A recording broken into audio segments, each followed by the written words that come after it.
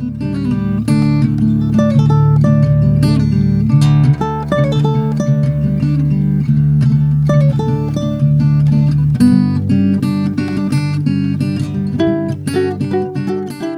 know what was scary as fuck in the 80s?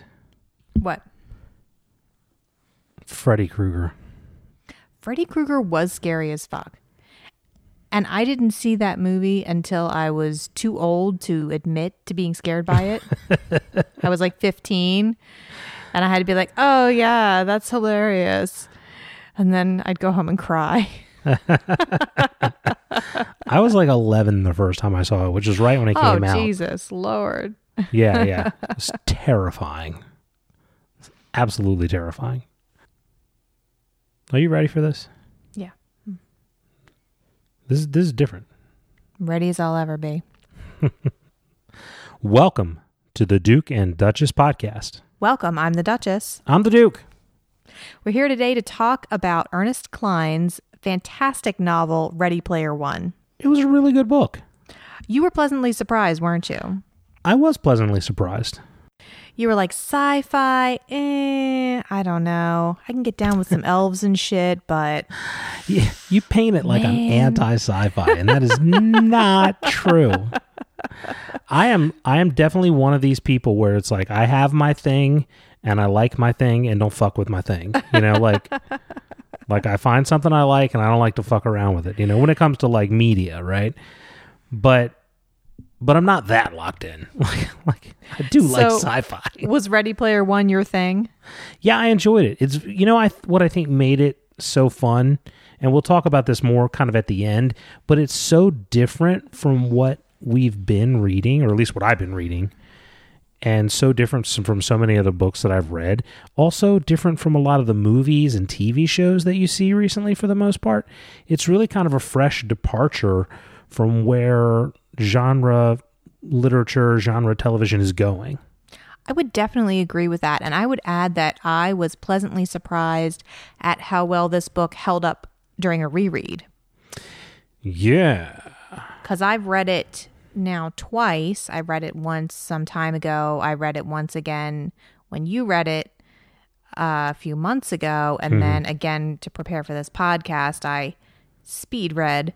I was pleasantly surprised at how engrossed I got even the third time through the novel. So if you've read this and haven't, you know, done a reread yet, I would encourage you. This one holds up pretty well. Yeah, I'm very curious to see if you picked up on additional things on the reread that you didn't pick up maybe the first couple times through. Because I read, like you said, I read this a few months ago.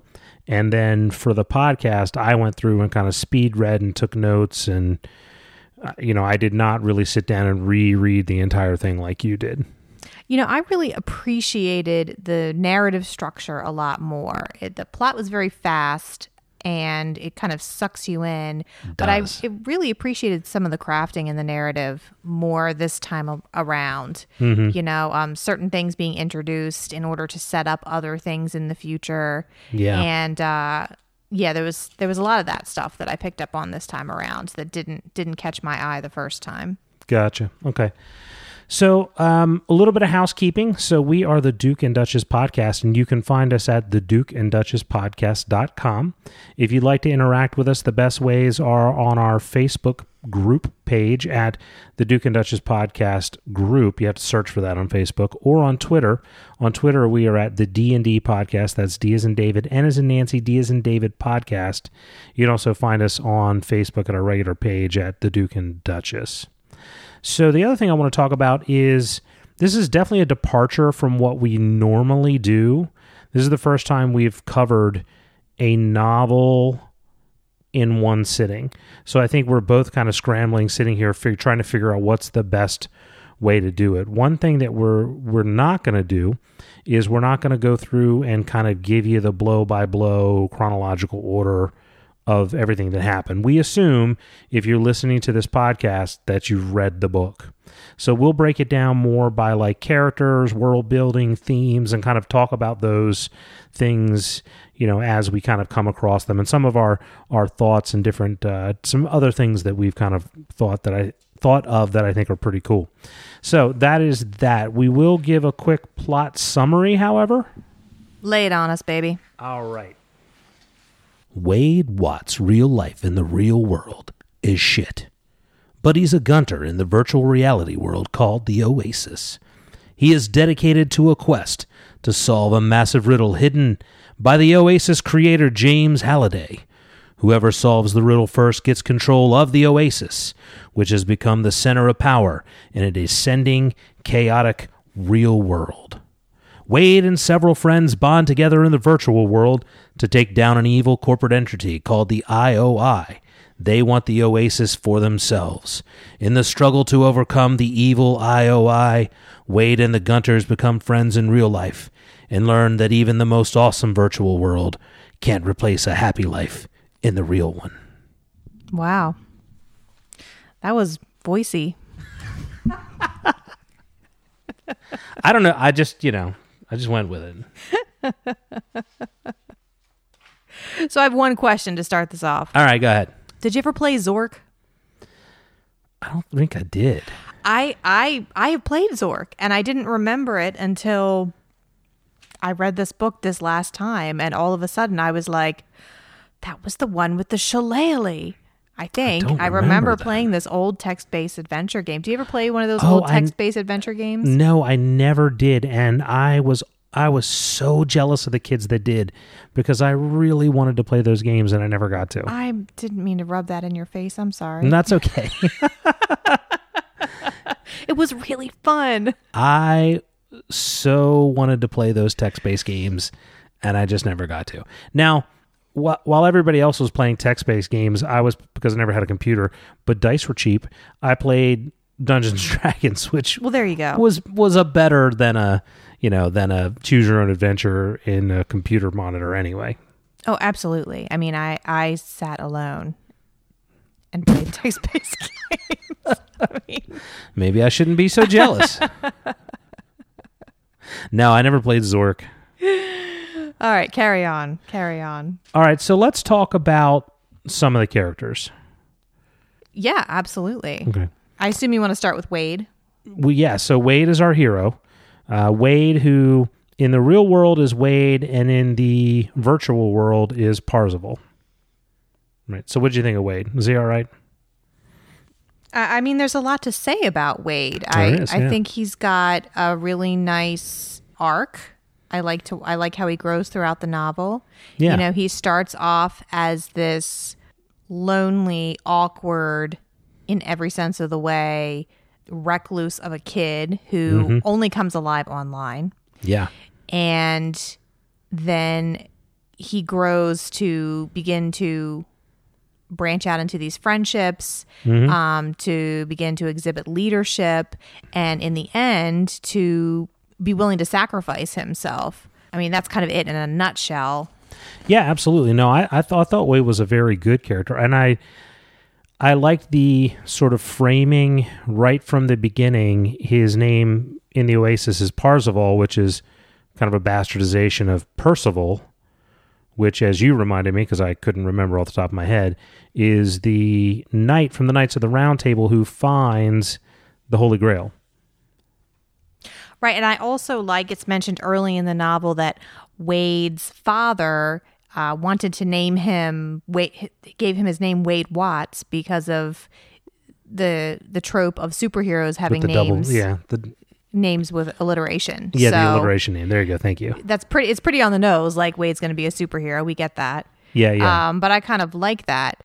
I like to watch the way Wade's motivations kind of grow and change throughout the novel. You know, he starts off pretty clearly motivated by, he gets into this contest to get out of this sort of nihilistic state that he's in, where he basically says in the novel, you know, I got really depressed because I realized that, you know, the real world was terrible and my life was terrible and there's no such thing as God and everything is awful. And it wasn't until he found this quest that kind of gave him meaning for his life. Yeah, absolutely. You know, and then through growing, meeting challenges, developing relationships, he changes and he is willing to sacrifice being the one to find the egg at the end. Yeah. Mm-hmm. in order to help his friends succeed. And then he is willing, when he does get the egg, he is willing to share the reward with his team. Yeah, I think the interesting thing about him is that he does go through all these changes, and the big heroic things that he does are really within the real world. So for a kid who, as you said, is nihilistic, he's not only is he steeped within this virtual world, but he's steeped within this very narrow corner of it where this creator is just wholly immersed in this 80s subculture, all these 80s culture things. So he is like, the very definition of nerd, where he is just uber knowledgeable about this incredibly narrow section of information, and that is his whole entire focus. But the things he does that really make him a hero are the things he does outside of that world. It's his, sacrificing things to move to Columbus. It's his sacrificing himself to put himself in harm's way in the IOI headquarters to give them a chance to defeat the Sixers and defeat the evil bad guys. It's his decisions, like you said at the end, to forego winning the game just so that the bad guys don't win. He's not necessarily into it just for personal glory. So yeah, I liked him. I also like the fact that, so with every hero character, they've got to have something that makes them special. Like, what makes this character the hero? What makes him worthy of winning at the end? And with Wade, it's his dedication and his work ethic and his overall obsession with the things that Halliday loved.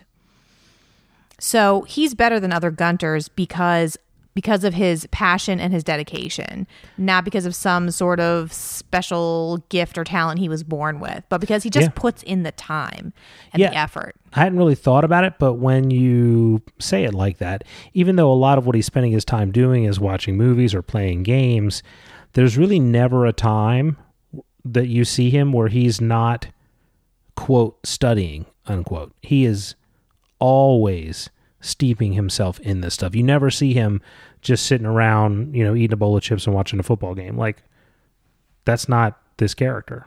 Of course, that would also be boring to read, but, you're right. It is the work that he puts in.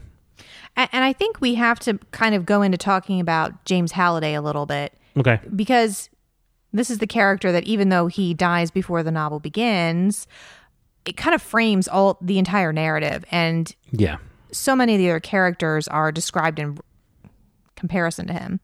Yeah, and again, as you said, even though the guy dies, 40 years before the story begins, we learn a huge amount about him, and it's very much about his life and his decisions and his regrets and things of that nature, just as much as it's about Wade and his decisions and his regrets and all of that. So it's sort of like these two characters kind of in unison. So what we see in Halliday is sort of one of Wade's possible futures. And Halliday is he's this genius programmer who basically built a revolutionary worldwide simulation. Yeah, and he's a fairly obvious Bill Gates / Steve Jobs sort of type character. Exactly. He's I think the book even says they think he was high functioning Asperger's, genius, but couldn't handle interpersonal relations. And so he escaped into the Oasis and didn't even try to live in the real world. Yeah. And at the end of his life, he comes to realize that was a mistake and that he wishes he could do something differently.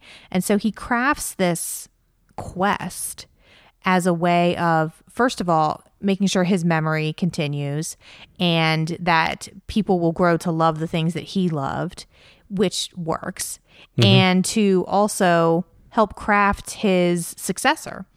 So he intends for whoever wins the Easter egg to be able to take control of the Oasis, take care of it, but also to not make the same mistakes that he did. And so we see this in the way that he made sure that the third gate had to be opened by 3 people who were all equally dedicated. And so I think that's really interesting. And how, Wade grows up without a father, but you kind of see Halliday as the father and mentor figure to him throughout his whole life. One of the components that's a very common thing that's talked about this novel is the whole 80s nostalgia thing. This whole drive for 80s nostalgia. And we can break that down in more detail later, but the point I want to raise here is that it's not done just as something cool to do. It very clearly relates to Halliday and how Halliday is trying to kind of put up this example of what life and society used to be like before it turned into this big pile of shit that the world has kind of become. And so that becomes sort of a measuring stick that you see kind of what the world has become in 2044, 2045, when the story takes place, versus what it was 60 years prior and just how much it's declined. So you're constantly have this comparison of here's kind of where we were and here's kind of where we are now that's forced on you throughout the entire book. So what was your favorite 80s reference in the book? What was the one that made you like, oh my gosh, I completely forgot about that, but... I don't know which one that I necessarily completely forgot about. There are a couple that came up that were kind of my favorites. Like one is the Wade's passcode. Which is? I think he's got a couple passcodes through the books. Is it you've been recruited by the Star League? Yeah, exactly. You've been recruited by the Star League to defend the frontier against Zur and the Kodan Armada. I love that one too. You know, it's funny because I had to look it up, but you already had it memorized. I have that one memorized. I may have seen The Last Starfighter a few times. So when Wade and Artemis are kind of on the outs, he shows up and puts the boombox over his head. Oh yeah. And plays what the hell's the name of that song? In Your Eyes. In Your Eyes, yeah. And then my other favorite reference is when Nolan has to give his number. So Nolan is this guy who is the bad guy, and he's part of this big corporate entity, and everyone's got a number. They're called Sixer, and then they have this number, right? So his is 6554321, which is the prisoner code that Alex gets in the movie A Clockwork Orange. Ooh, 655-321. Nice one. I did not catch that. So yeah, that's a movie that I watched way too many times. Nice. Coming out of the 80s and into the 90s. And so that, Alex, by the way, is the hero of the story, but he's also a really bad dude. Right. Right. know. Yeah, I liked, The Last Starfighter reference, obviously. The one that really knocked my socks off, though, was early in the book. Wade and H are debating about different movies, and they start talking about the Ewoks Battle for Endor movie. Did you ever see this? Yeah, I did. Yeah. When it first came out, I don't really remember anything. For about whatever reason, it was one of the few kid movies that my grandmother had on VHS tape. And every time we went to her house, we watched this movie. And so I've seen it a lot, but I had completely forgotten about it. And, when I read this book, I was like, oh my gosh. Yeah. It was like one of the first conversations that you and I ever had. Mm-hmm. One of us, I can't remember which one said it first, said, say show enough. Yeah. And the other one went, what? What? Someone else has You've seen that Last movie? Dragon? Oh my gosh. That's how I felt when Ernest Cline put the Battle for Endor in this book. That's great. Thankfully, I was already married, so.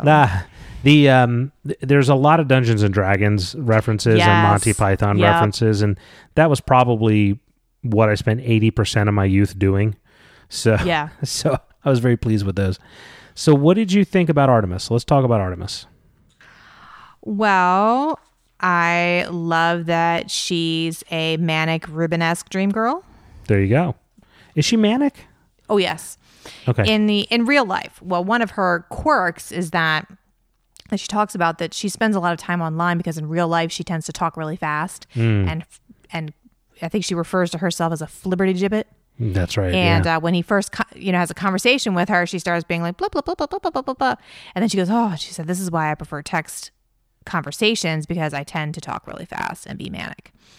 So I was like, well, she's Manic Rubenesque Dream Girl. Well, let's talk about... So one of the things that we have talked about on this podcast many times are the quality of female characters in genre writing. And how so often these characters, particularly female characters, just get short shrift. They don't get spelled out, or they get put into an archetype and they never really come out of the archetype. How do you feel like Artemis stacks up in that regard? Oh, I love Artemis. I mean, I think unfortunately, what I don't like about a lot of female characters is that they're poorly written. Yeah. You know, when you have a character who is meant to be quirky and maybe difficult, but the main character still likes them because they're witty or smart or whatever, you have to also be able to actually write them as witty and smart. Yeah. And sometimes so often it just that doesn't happen. Doesn't happen. Yeah, so it's just like you have this bitchy female character that doesn't get held accountable for being bitchy because they're so great, but you don't quite get what's so great about them.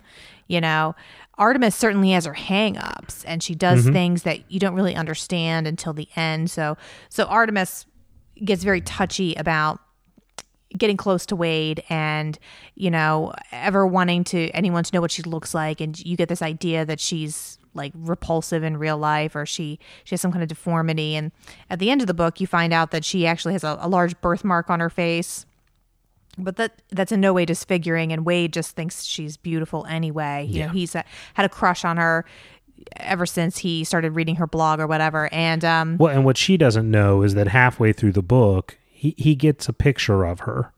Well, she finds that out pretty soon after. He sends the picture to her right away, right. and she's very right. angry. That's right. So she's not by any means like a perfect character where she's always pleasant or she doesn't have any hang-ups. She's very real and grounded. Yeah. At the same time, she's charming and funny, and the conversations between her and Wade are very engaging and enjoyable. Yeah, absolutely. So you get why he likes her so much. You know, if he had been like, oh, I was so in love with her mind, but then there was nothing, she wasn't written in a way that she was actually smart or interesting, or at least didn't come across to me that way, I wouldn't have bought it. Yeah, and that's something we've talked about many, many times. The other thing I feel like we see quite often in genre is the concept of writing a, quote, strong female character, but it doesn't really. But she's not actually strong. It doesn't come across. Right. Or they're strong because they act like men. They don't really write they don't write female characters. Well, it's like, you know, if the writer I want to write about this guy's feelings, this guy being in love. That's what he wants to write about. But the female character that he's in love with is just kind of incidental. Yeah. Because what he really wants to write about is the guy's feelings. Yep. It comes across. Absolutely. It's like this woman is obviously just a placeholder.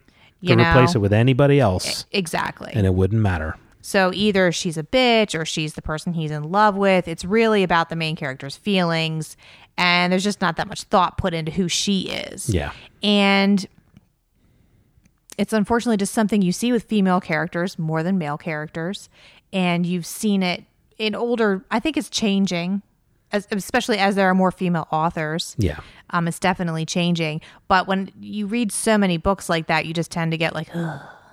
You know? Absolutely. So, but no, Artemis, I don't see that, you know, falling into that category at all. Or H, you know, for that matter. I mean, this book has some fantastic female characters. It really does. And the characters, I think, make the book. The cast is not very big. You know, there's really only a handful of characters that really have any importance. And they're also, at least there's no like really interesting bad guy, you know. There's no Snape character. You know, there's no Jaime Lannister. There's nobody like that. It's a group of people who are trying to overcome, you know, a Darth Vader type scenario, and that's kind of what it is. But the good guy characters are all really good. So you have Wade. It's really Wade, Artemis, and H. But those three characters are really phenomenal. I mean, I would say that Dido and Shoto, yeah, agreed, are important characters as well. Agreed. No, they're clearly important characters, but the ones you spend the most time with are those three. But they're really well written. So we hinted at H. I love H. This is a great character. It's a great character. And for me, this is why I pushed you to read the book when you did, because I started to see stuff coming out about the movie and people putting out the pictures of the cast, and it's like right there, and I'm like, man, so many people are going to get that great twist at the end just ruined for them.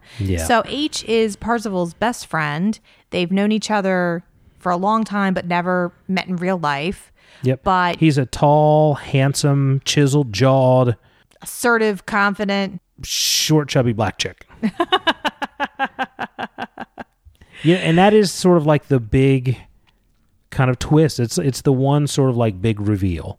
So, of course, his avatar, H's avatar is a white male, and Parzival meets him, thinks he's a white male. I mean, he touches on the fact that, I don't know, you could be a 60-year-old whatever, but you could tell he doesn't really think that. He thinks that H is another like him boy his age. Yeah. Mm-hmm. And they have this great friendship, this ribbing, this kind of joshing dynamic. They fight, they make up, they argue, they use video games and stuff to settle their differences. And they go through this journey together where they're running for their lives at some point. They're engaging in this serious contest. And at the very end, right before the climax, they meet face to face, and H is a chick, and it's just wonderful to see. And this really touches on one of the most important themes in the book for me. And I know I'm jumping around a lot. That's okay. From your outline over here. No, that's fine. The theme of relations in the internet, relationships. Yeah. And can you have a real, lasting, intimate relationship with someone you've never met face to face? And I think that Ernest Cline is saying that you can. Yeah, absolutely. Yeah. We see that in Dido and Shoto and their relationship, and that they call themselves brothers when they've never met in real life. Correct, but they spend so much time online together that they consider themselves brothers, and they are. I think one of the things that makes it interesting when you look at that question is the fact that they are able to have a relationship online. I think it's difficult to have a really concrete relationship online with people where the kind of consequences of real life are sheltered from you.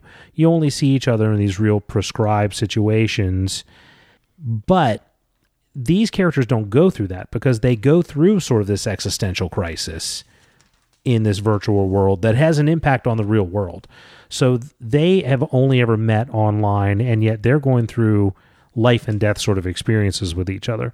So it's a different sort of bonding than I think you would typically see in an online relationship. And then as for the idea of kind of us jumping around, I mean, we had this idea that we were going to talk about characters. We're going to set that aside in one little box. And we're going to talk about world building.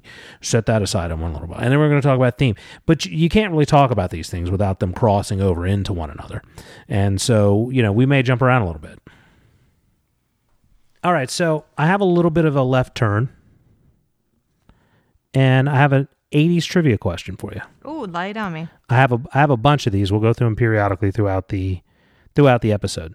So, first one is, which 80s icon who is referenced in the book was the target of an FBI investigation?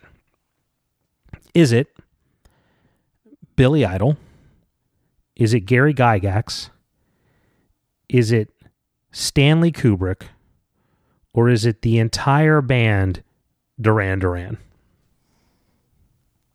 I don't know. I'm going to guess Gary Gygax, but if it was the entire band Duran Duran, I would love that. That would be a really good answer if that were the case, but it's not. Damn it. It's Gary Gygax. I knew that. Yeah. Oh, you knew that one? That's what I said. Yeah, you did. Yeah, no, you got it. Absolutely, you got it. I think I knew that. Yeah, so Gary Gygax was apparently there was a file on Gary Gygax in the FBI. He was being watched under investigation. Somebody eventually released the file.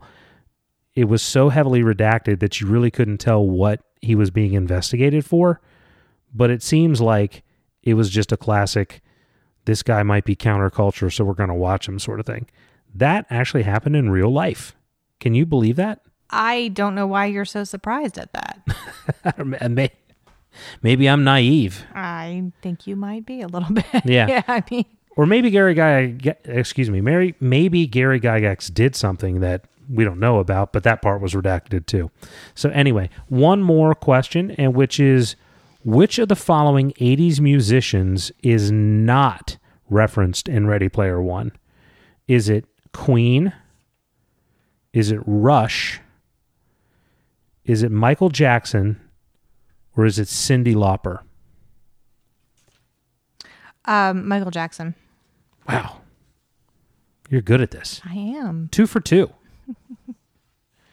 All right, so what we wanted to talk about next was world building. So one of the things that I thought was interesting, I like to look at authors now and put them on what I call the Robert Jordan, Patrick Rothfuss scale. So on the one hand of the scale, we have Robert Jordan, who will spend 3 entire books filled with exposition explaining all kinds of details of crap you don't really need to know about, just for the sake of world building. And then on the other hand scale, we have somebody like Patrick Rothfuss, who is going to give you drips and drabs of exactly what you need, little by little over time, building this very rich world slowly and never really giving you anything extraneous at all. So where do you think Ernest Cline fits on this scale? I mean, I guess I'd have to say he's somewhere in the middle. He's not stingy with his world building details, but he also doesn't put them out there needlessly. I think it's also a little bit different because this world is very similar to our own. So there's not a whole lot of exposition needed to help us understand what's going on. I think that, if you break it down into the real world that he's built here, and then you've got the world of the Oasis, which you can kind of look at it as 2 separate worlds. The real world, there's not a lot of information that he gives us, other than it's basically a worst case scenario from where we're at today. So, there's been climate change has caused natural disasters. There's been a depletion of resources. It sounds like there's almost no gasoline at all, because when Wade takes a bus to Cleveland, they talk about the bus having to stop and charge. So it's basically a worst case scenario with all of that stuff going on. There are endless wars fighting over what resources are left. You have people, living in trailers that are stacked up on one upon another, with 14 people living in one trailer. Yeah. And that's a normal occurrence. You see a callousness regarding loss of life. Absolutely. And when Wade's trailer is bombed, people are just it's pretty much brushed off. Yeah. And right in the very first pages of the novel, Wade mentions that the only things that you see on the news are really huge disasters where lots of people have been killed. Yeah. And that's just a commonplace occurrence. We see in the politics of the world, one thing I thought was very interesting was how, nobody bothers with voting for in the presidential elections anymore, the real world, the real life presidential elections, because now that everyone can vote from home, it's always reality stars. Yeah. But Will Wheaton has been the president or the vice president of the Oasis for a while, and that's the election that really matters. Yeah.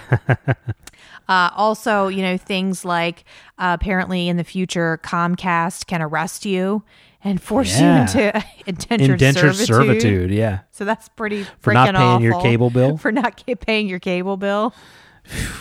Also, you can buy a gun from a vending machine in the future. So there you go. So it's a very bleak, stark world they have there. And that's kind of like the downside. But on the other side, there's this world of the Oasis. And I really like how Ernest Cline lays things out as far as his world building and how does the Oasis work? Because it's something that's very similar to the technology that we have today, but just kind of a step beyond. And that can almost be harder to write, I think, than imagining some future 1,000 years from now where we all have jetpacks and spaceships. Yeah. And he kind of looks at, okay, what do we do now online, and what does that look like if we had this sort of really immersive virtual reality where everything happens there? Yeah. So what does a chat room look like? in a virtual world. And how does that work? And what does schooling look like? And what are the positives and the negatives? And he uses this to bring up one of the other really important themes of the book, which is net neutrality and censorship, and how these things are important and affect us as people. Yeah, that's the stuff I think about the Oasis that was the most interesting to me.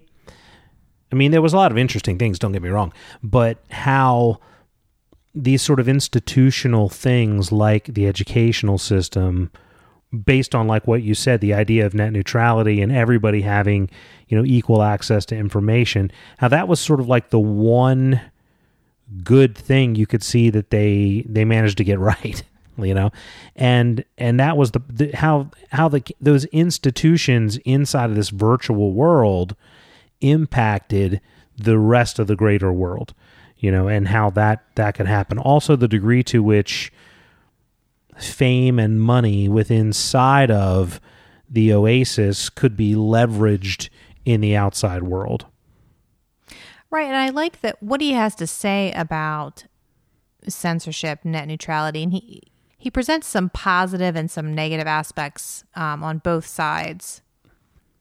I'm not explaining this very well. No, I think you are. Okay, so in Wade's world, the digital divide does not exist. Everyone has access to the Oasis. For a 25-cent startup fee, you can have access to any piece of art, literature, movie, television show ever created. Yeah. The Oasis makes money by charging avatars to move from place to place in the Oasis. So you can have access to any information that you want, but if you want to explore different planets, you have to pay a teleportation fee or buy a spaceship or something like that, which is pretty freaking cool if you ask me. I'll digress. But yeah, and then you have you can create a planet like Ludus, which is a school. Now, what I thought was interesting about the Wade talking about his virtual high school was the fact that the censorship software that forces students to behave a certain way or whatever created a better atmosphere for learning. And he talks about how the teachers at his school were so much happier because they weren't having to babysit or act as bouncers to all the students, and that everyone took school more seriously. So on one hand, you have that. On the other hand, we have the IOI's plan, which is to impose that kind of software across the entire Oasis, which nobody wants, and obviously those are on the bad guy side. So you've got this idea of like, okay, so there's a time and place for censorship, but it can't be just imposed unilaterally in order to make everyone happy. So I thought that was something interesting. But then I think there's also I was going to say there's a pretty clear, but I guess it's really not. It's more something that kind of unveils or rolls out across the course of the novel. There's a pretty steep negative in terms of people who live exclusively within a virtual world. So we talk about not having that digital divide, having access to information, but what it does to people's interpersonal relationships is something that is drawn out as sort of a negative, over the course of the novel. One of the things that it ends with, the way it ends, the way the story ends, in the very last page, is with Wade deciding he wasn't really all that interested in the digital world after all, because the things that he was able to find in the real world were more important. They were better. They were more genuine. They were more true. Right. And we see this in the story that Shoto tells us when we finally get to hear Shoto and Dido's backstory. And these are the online brothers that team up with Wade that are from Japan. And he talks about this phenomenon of, I hope I'm going to say this right, hikikomori. Good job. Which are these youths in Japan who withdraw from the real world and just live in isolation on the internet. Shoto and Dido are two of these who obviously met online and just holed themselves up in their apartments and did everything online. Yeah. And you see the effects of that. And yet, Dido and Shoto consider themselves brothers, and they have a relationship which is very deep and genuine. and they would, I don't think, we can't draw a conclusion and say, was it really a brotherly relationship? Would it be equivalent to that? I know some brothers who really don't like each other very much, but these two did really care deeply about each other. And the evidence for that, if you doubt it, is when Dido is killed, Shido is destroyed. He's crushed.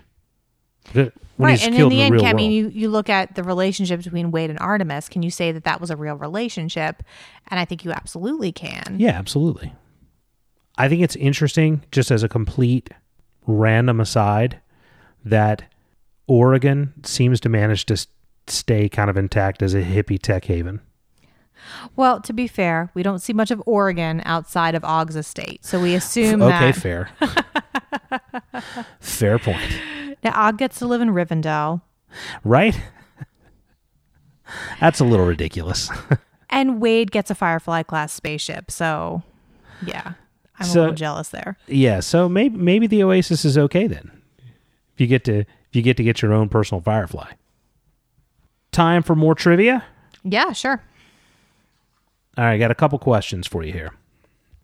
Cyndi Lauper's hit She Bop was about what uncouth topic? Promiscuity, masturbation, domestic violence, or rough sex? I mean, it's about masturbation, but now that you say that, I kind of wish that it was about domestic violence because, she that's gets hilarious. to knock some dudes like around. Little Bunny Foo-Foo. Yeah. Bopping heads. Now I can't get that out of my head. So for the record, you are 3 for 3. Sweet. I thought I was going to be bad at this. No, you're great. They're like, at I'm this. going to make you do trivia. I'm like, damn it. All right, so I was really sheltered in the 80s. I don't know a lot of stuff. all right, so who shot JR? Okay, that was too young for that. Yeah, for the record, I didn't know either. It was his sister-in-law, whom he was having an affair with. Spoilers. I'm not worried about spoiling Dallas. I was too young for Dallas. All right. Next question. What do you want to do with your life? I think I want to move on in the podcast. I'm sorry. The correct answer is I want to rock. All right. Okay. I want to rock. Okay.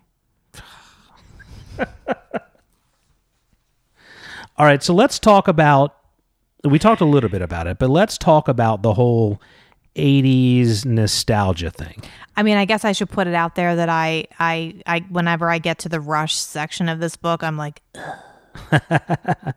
There's only like 3 questions about Rush. I'm sorry. All right, so let's talk about the whole 80s nostalgia thing. So we kind of talked about some of the things that we enjoyed that were our favorites, but why do you think the 80s nostalgia is such a pervasive part of this book?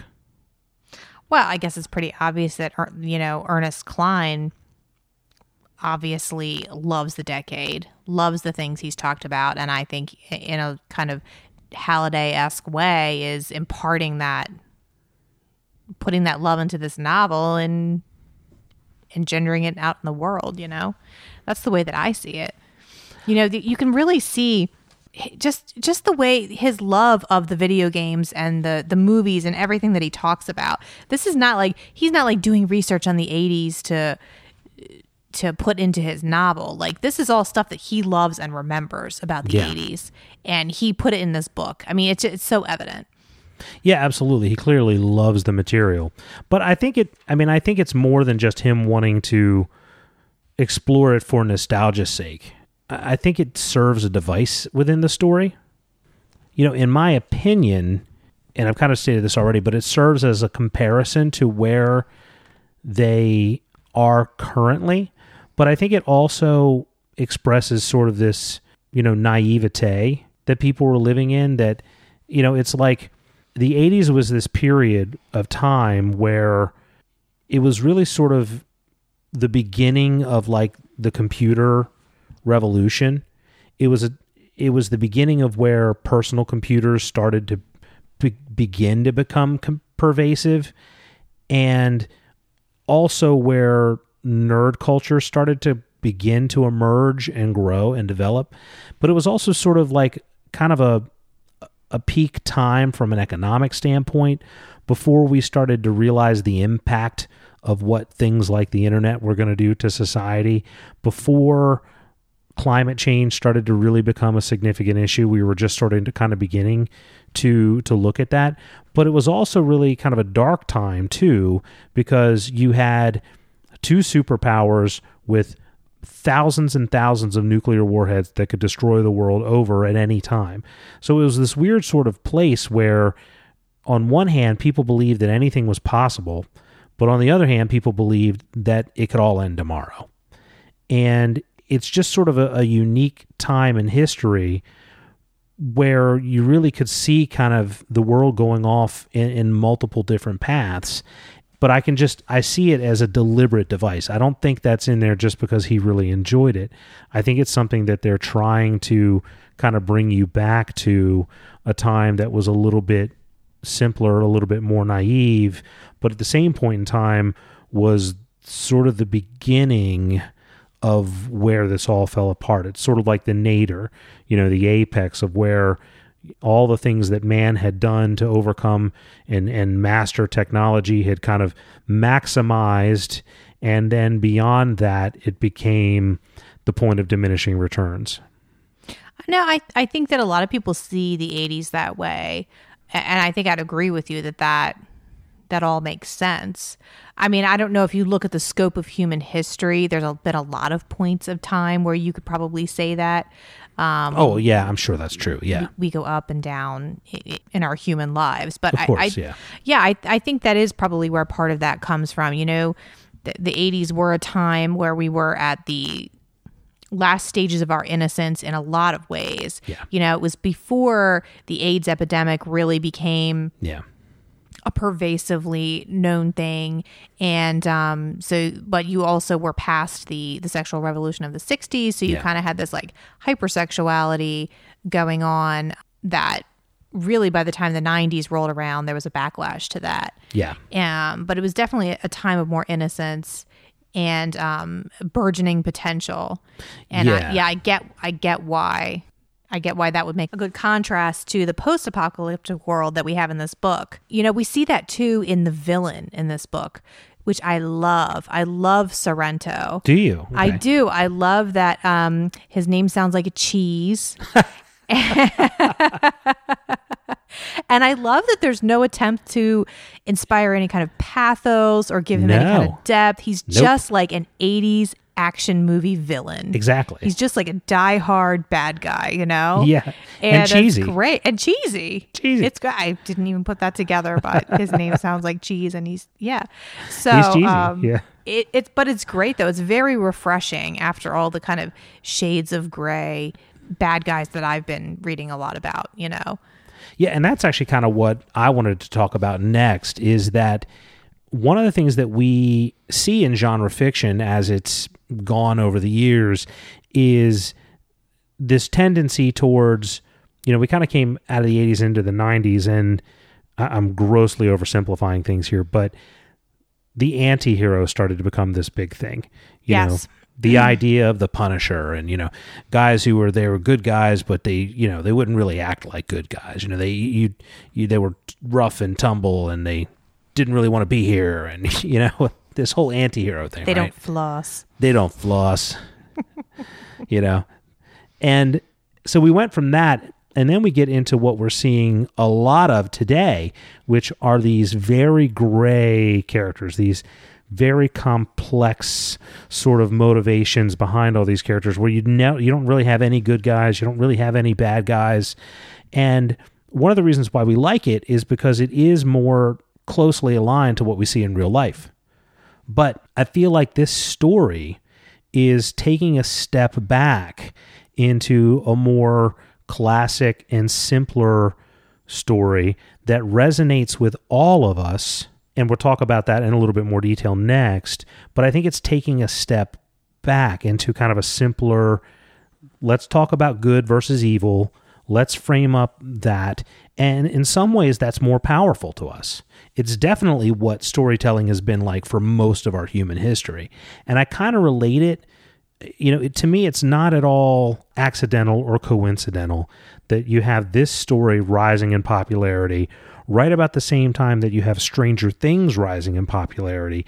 And not only are both of those stories very nostalgic for the 1980s, but they also harken back to a simpler type of storytelling where things are much more just straightforward. Here's a good guy. Here's a bad guy. That's it. We're not going to get into a huge amount of shades of gray. We're going to have a good time with a real basic story.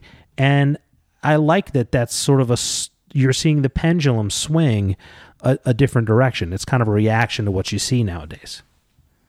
Yeah, and that's refreshing. I think that's that and the well-plotted action, the snappy dialogue, that just really makes a great package altogether for this novel. Absolutely.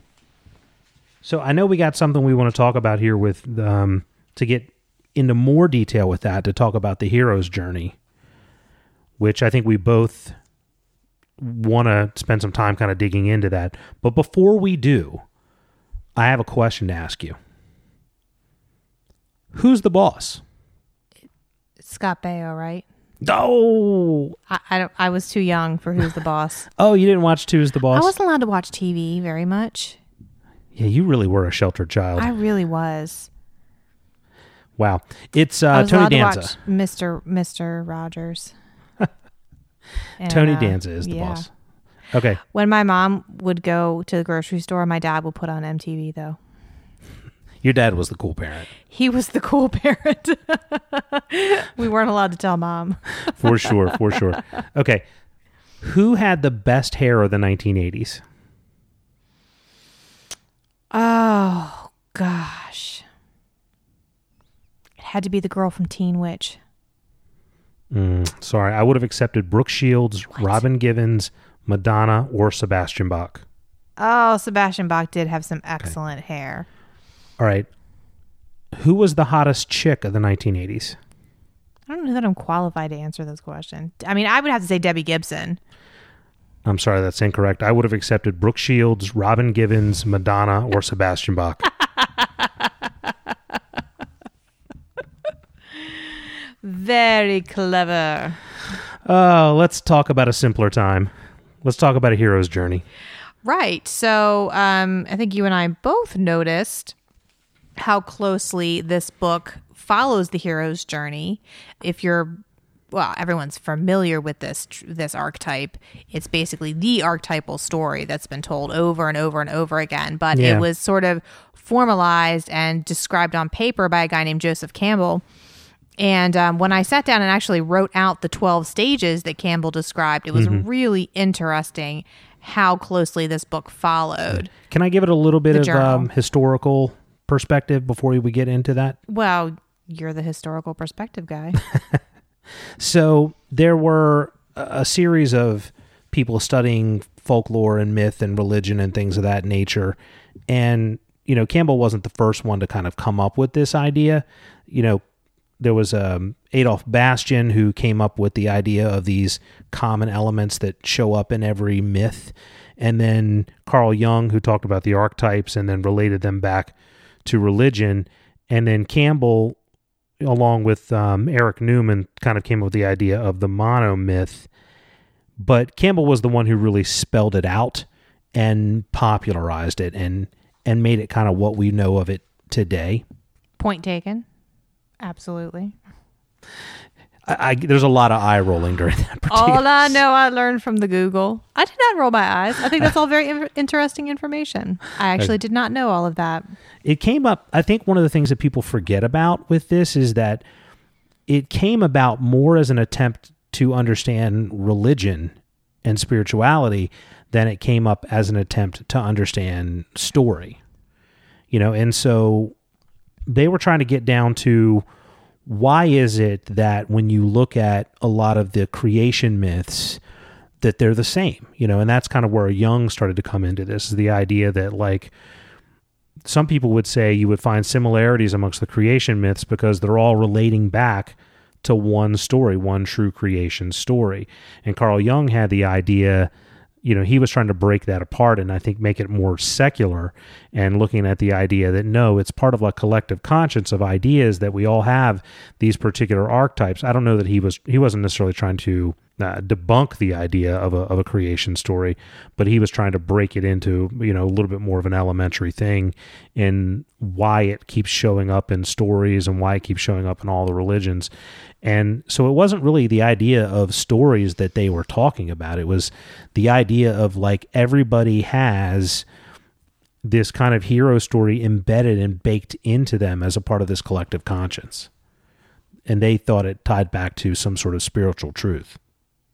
Right. So it's interesting, again, like we said, the current trend in storytelling is to sort of subvert all of these tropes. Yeah. So it's really refreshing and nice to see, for me, to just see an author just pound each of these tropes on the head, just nail it right in, just neatly. It's kind of a beautiful thing how this just falls so neatly into that package. And like you said, with the good versus evil going on, it's what we love about Star Wars. Yeah.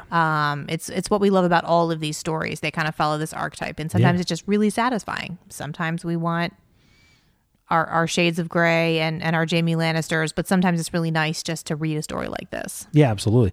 And what's a really popular, movie franchise right now, getting ready to come out soon? Star Wars. It's held the test of time, right? Stories like this do stand up to the test of time. So do you want to walk us through the stages so we can kind of see how this relates to back to Ready Player One? So what are the 12 steps of the hero's journey? Oh, the hero's journey. So, what I see is the first 5 steps we see in level 1 of the book. So we start off in the ordinary world where you've got a character and you kind of set the scene. Stage 2 is the call to adventure. And stage 3 is the refusal of the call. So as far as Ready Player One, we have the description of the stacks, his description of the school, and then the incident where the stacks are destroyed. And that's kind of the refusal of the call section, where the real world danger of accepting this quest is presented to Wade and he decides to do it anyway. Yep. It's interesting. This really blew my mind when I was taking notes.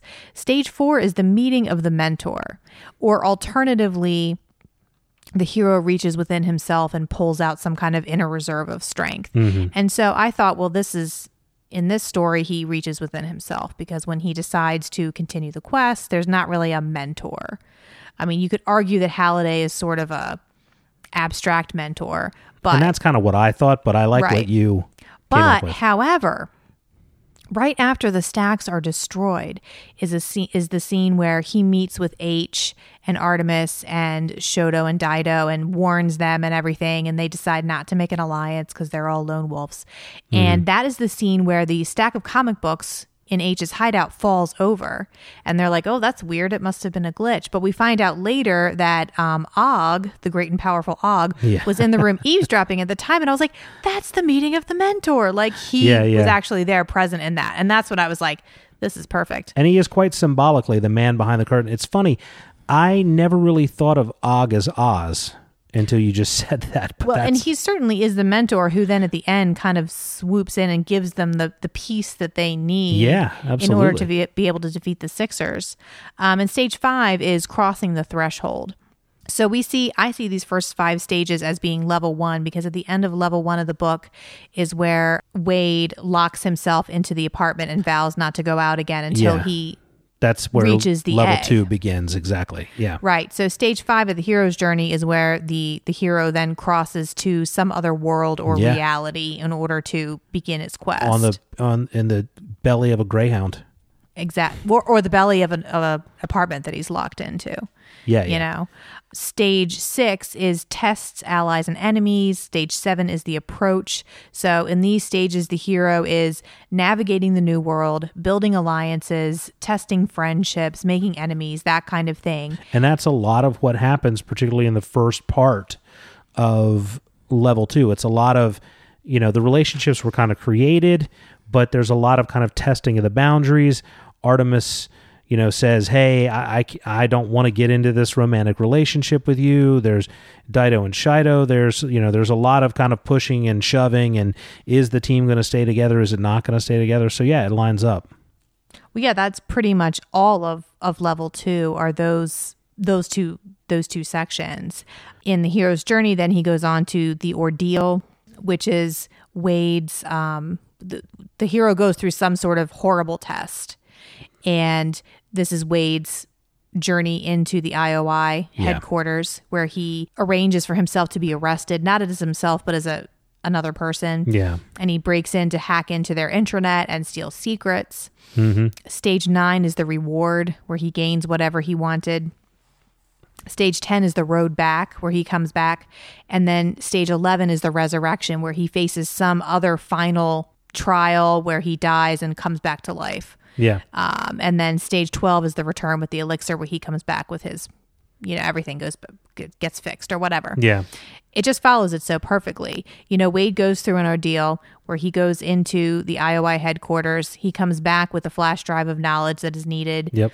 He travels to Oregon and goes through his final resurrection, and he's resurrected as himself because he kind of has to kill off his alternate persona. Yeah, and he kind of starts off as this in real life and in the Oasis as this poor kid he doesn't have cool armor, he doesn't have cool gadgets, he doesn't have cool weapons, and then after he dies and his avatar is killed in the Oasis, he's reborn, he's resurrected because of something he did earlier in the book, but he comes back with none of the cool stuff, none of the bells and whistles. It's just him.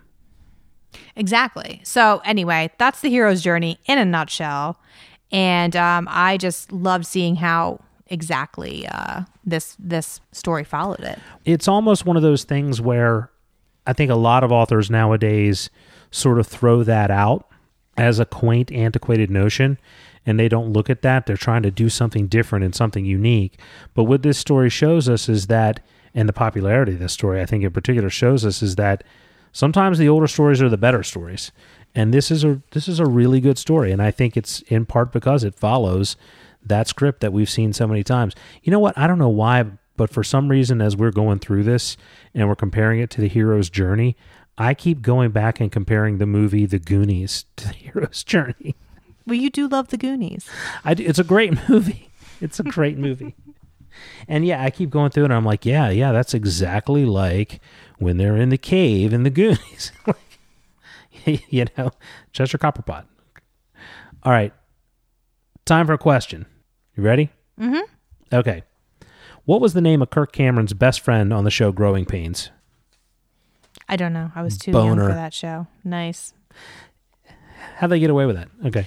The time of innocence, the 80s. Okay? You Boner could mean a lot of things. Could mean a lot of things. You never get away with that today. All right. Who started the Parents Music Resource Center in 1885 to combat the insidious and parasitic scourge of profane music on our youth through the use of parental advisory stickers? Oh, Tipper Gore. Tipper Gore. That's right. And you know what? As a parent of youth now, I'd like to say that I actually appreciate those stickers. We have a little explicit tag. We have little E tags, okay? On our podcast. And I can be like, does it have an E? Don't listen to it. There you go. Unless it's Hamilton. So which... And then we make exceptions for art. Which two artists testified in front of the U.S. Senate in 1985 in opposition to this act? Was it Frank Zappa and Dee Snider, Mark Knopfler and Geddy Lee, Rick Springfield and Bono, or Debbie Harry and Chuck D? Was it Frank Zappa? Yeah, I thought so. Yeah, it was Frank Zappa and Dee Snider. Yeah. All right. So let's talk a little bit more about some of the themes or the different social commentary. I kind of feel like I already spilled my load as far as the themes. I was too excited. Did you have any that we haven't mentioned yet? Let me see here. While you're looking, can I just say that I also wish that they would actually invent the lockout health software.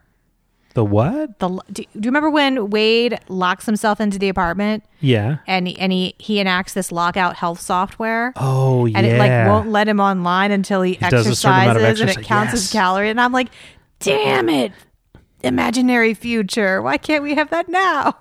Yeah, that's, that scene, the whole apartment scene is when he's in that apartment is for some reason my favorite part of the book. Oh yeah, when it's describing all the gadgets that he has and also how he, like you said, he digs back in, and he not only does he become uber focused and concentrated on the quest, but he just kind of becomes like a better person. He starts to take care of himself, and like he becomes much more introspective about what the hell he's actually doing. And like, he starts to talk about, how had no experience with women, and how he recognized that like this is a poor substitute. Like, he just starts to become more of an interesting person, despite being trapped in that tiny apartment complex. And then it sort of ends with him, with him finding out about Dido being killed and making the decision to throw himself headlong into a very, very dangerous situation, not for his avatar,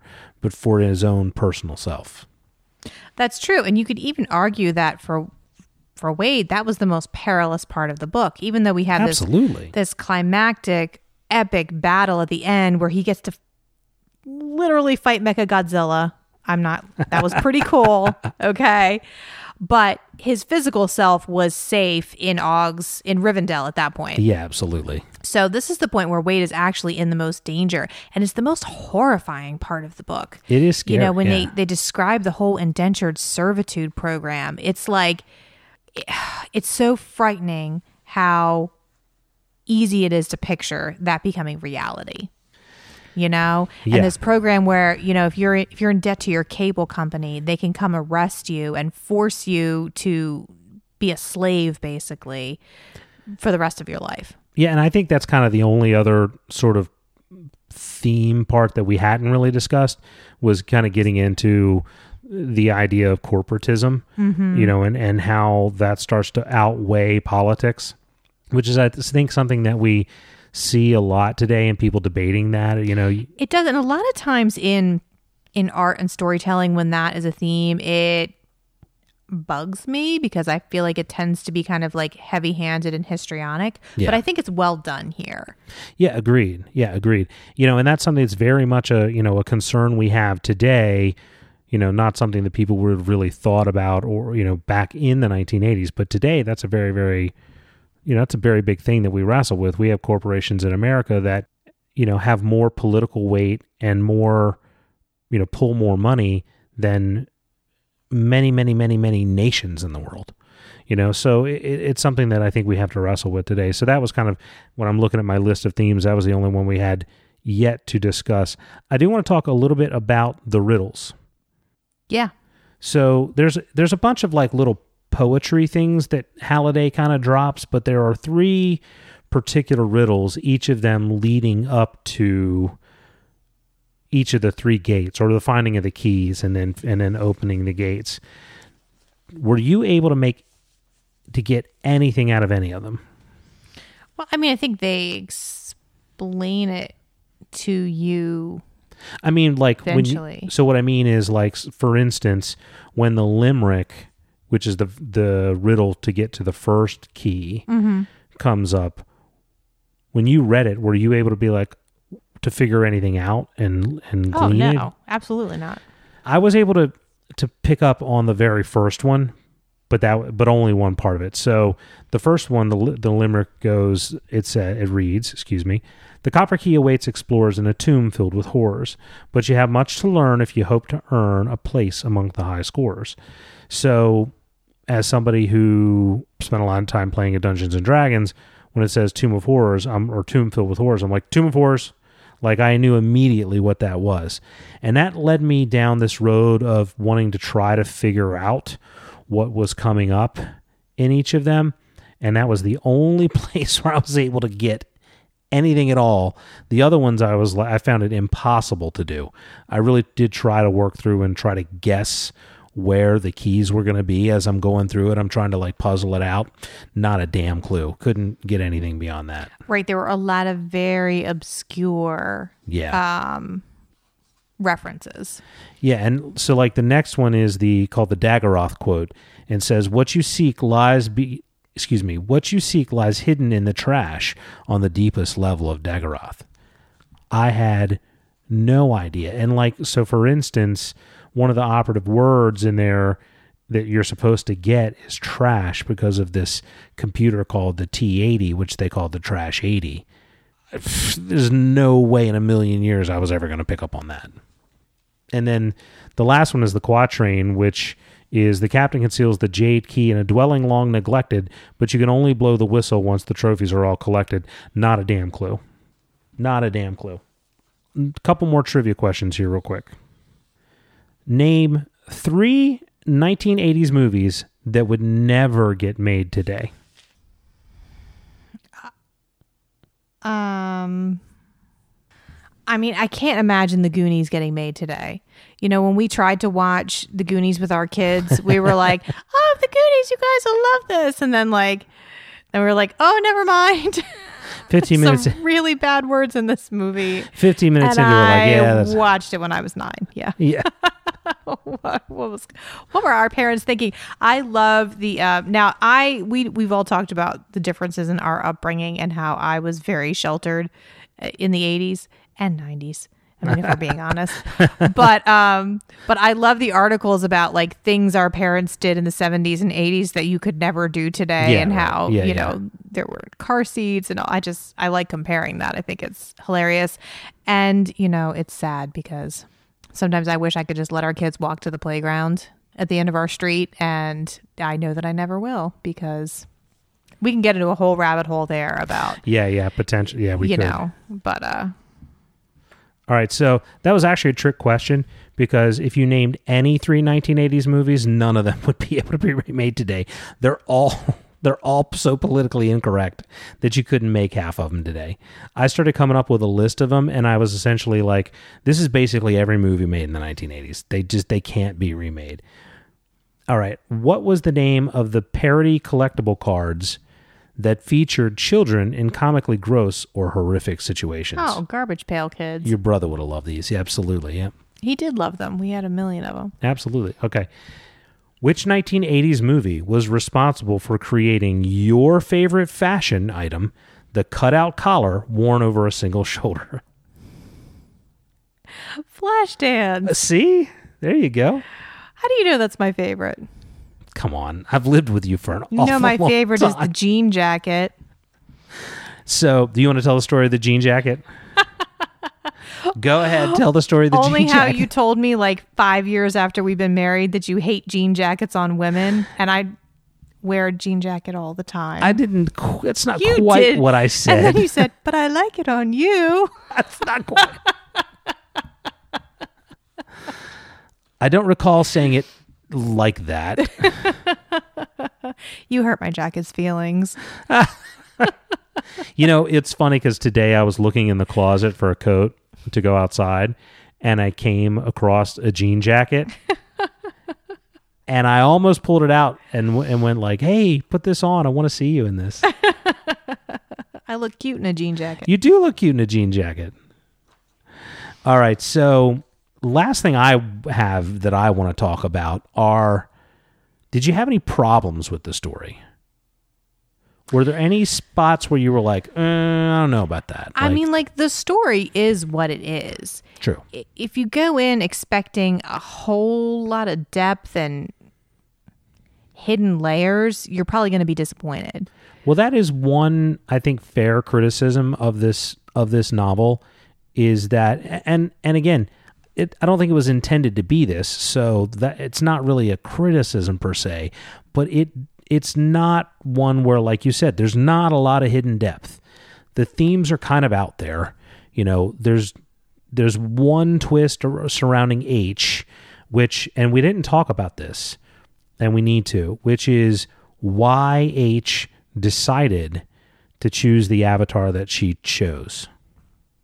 Yeah, and I think that's an important part of her character. So, H is a black female in the early 20,000s, and she chooses a white male avatar to open up social and academic and economic doors that otherwise will be closed to her. Yeah, and I thought it was interesting that her mother was the one who pushed her to do that.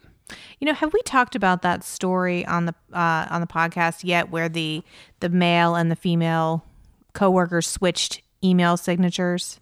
No, we haven't. It's so interesting. I read this article and I wish I could cite it because that would be awesome, but I can't tell you where it's from.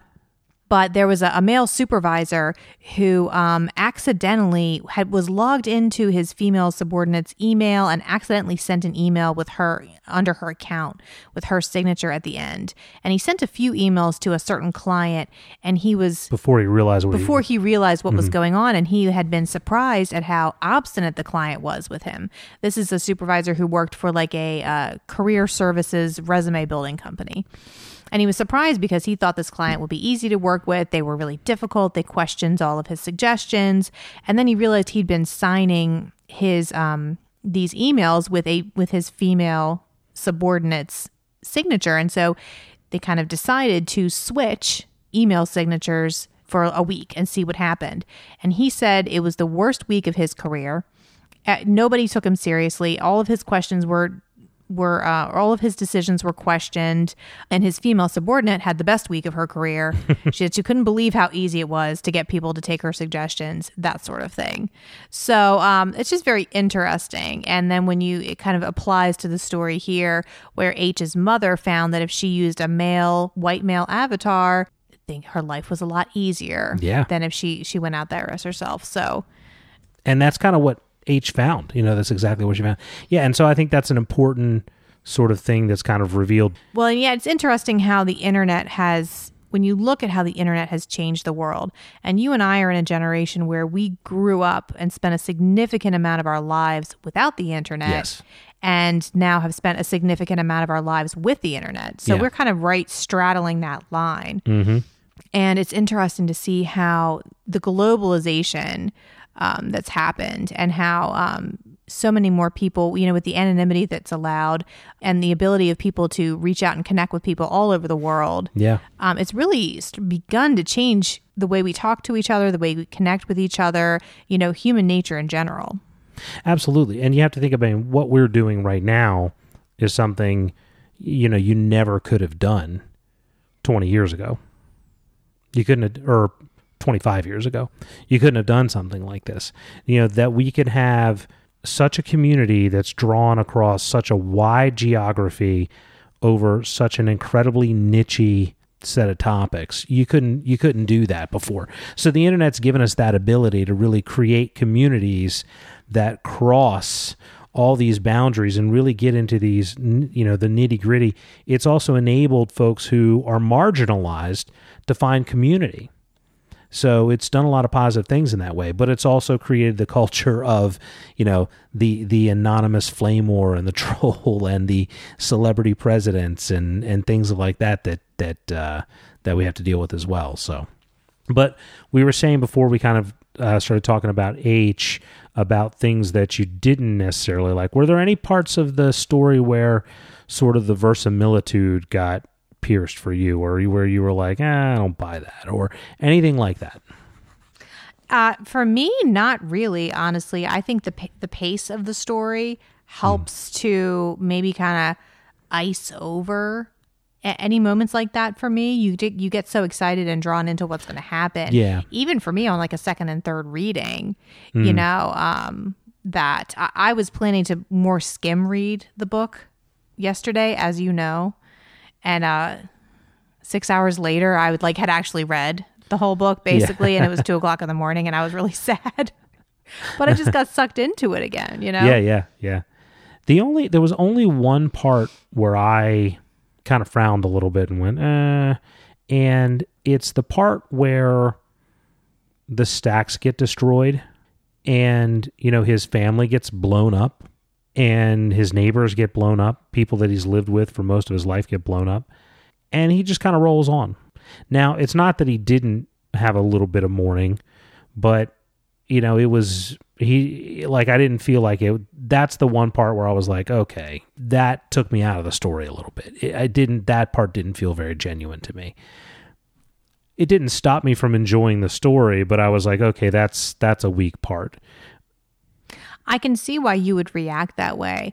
I think at the same time, it's possible that's a deliberate commentary on where human beings have become as a species at that point.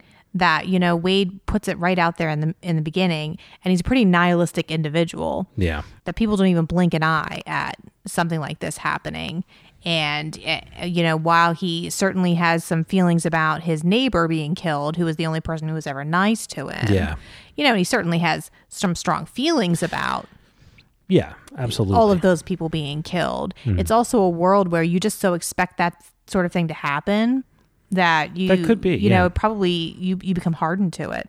That could very well be. I feel like he reacted much more harshly to Dido being killed than... Well, he had more of a relationship with Dido than with the people that he lived with, I would argue. Yeah.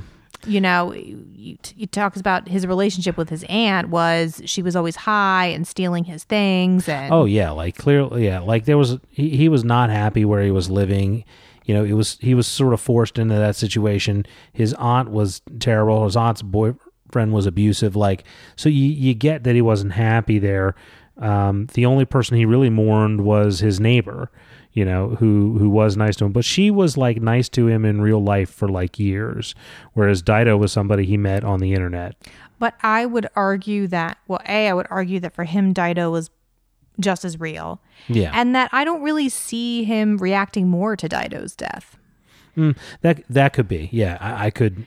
I mean, I don't remember that. him mentioning it. I mean, other than being like, "Wow, it really sucks," and you know, but I didn't see a big difference between that could be the two reactions. Yeah. That was just the only part of the story to me where I felt like it kind of lost me a little bit. But again, didn't stop me from enjoying the story at all.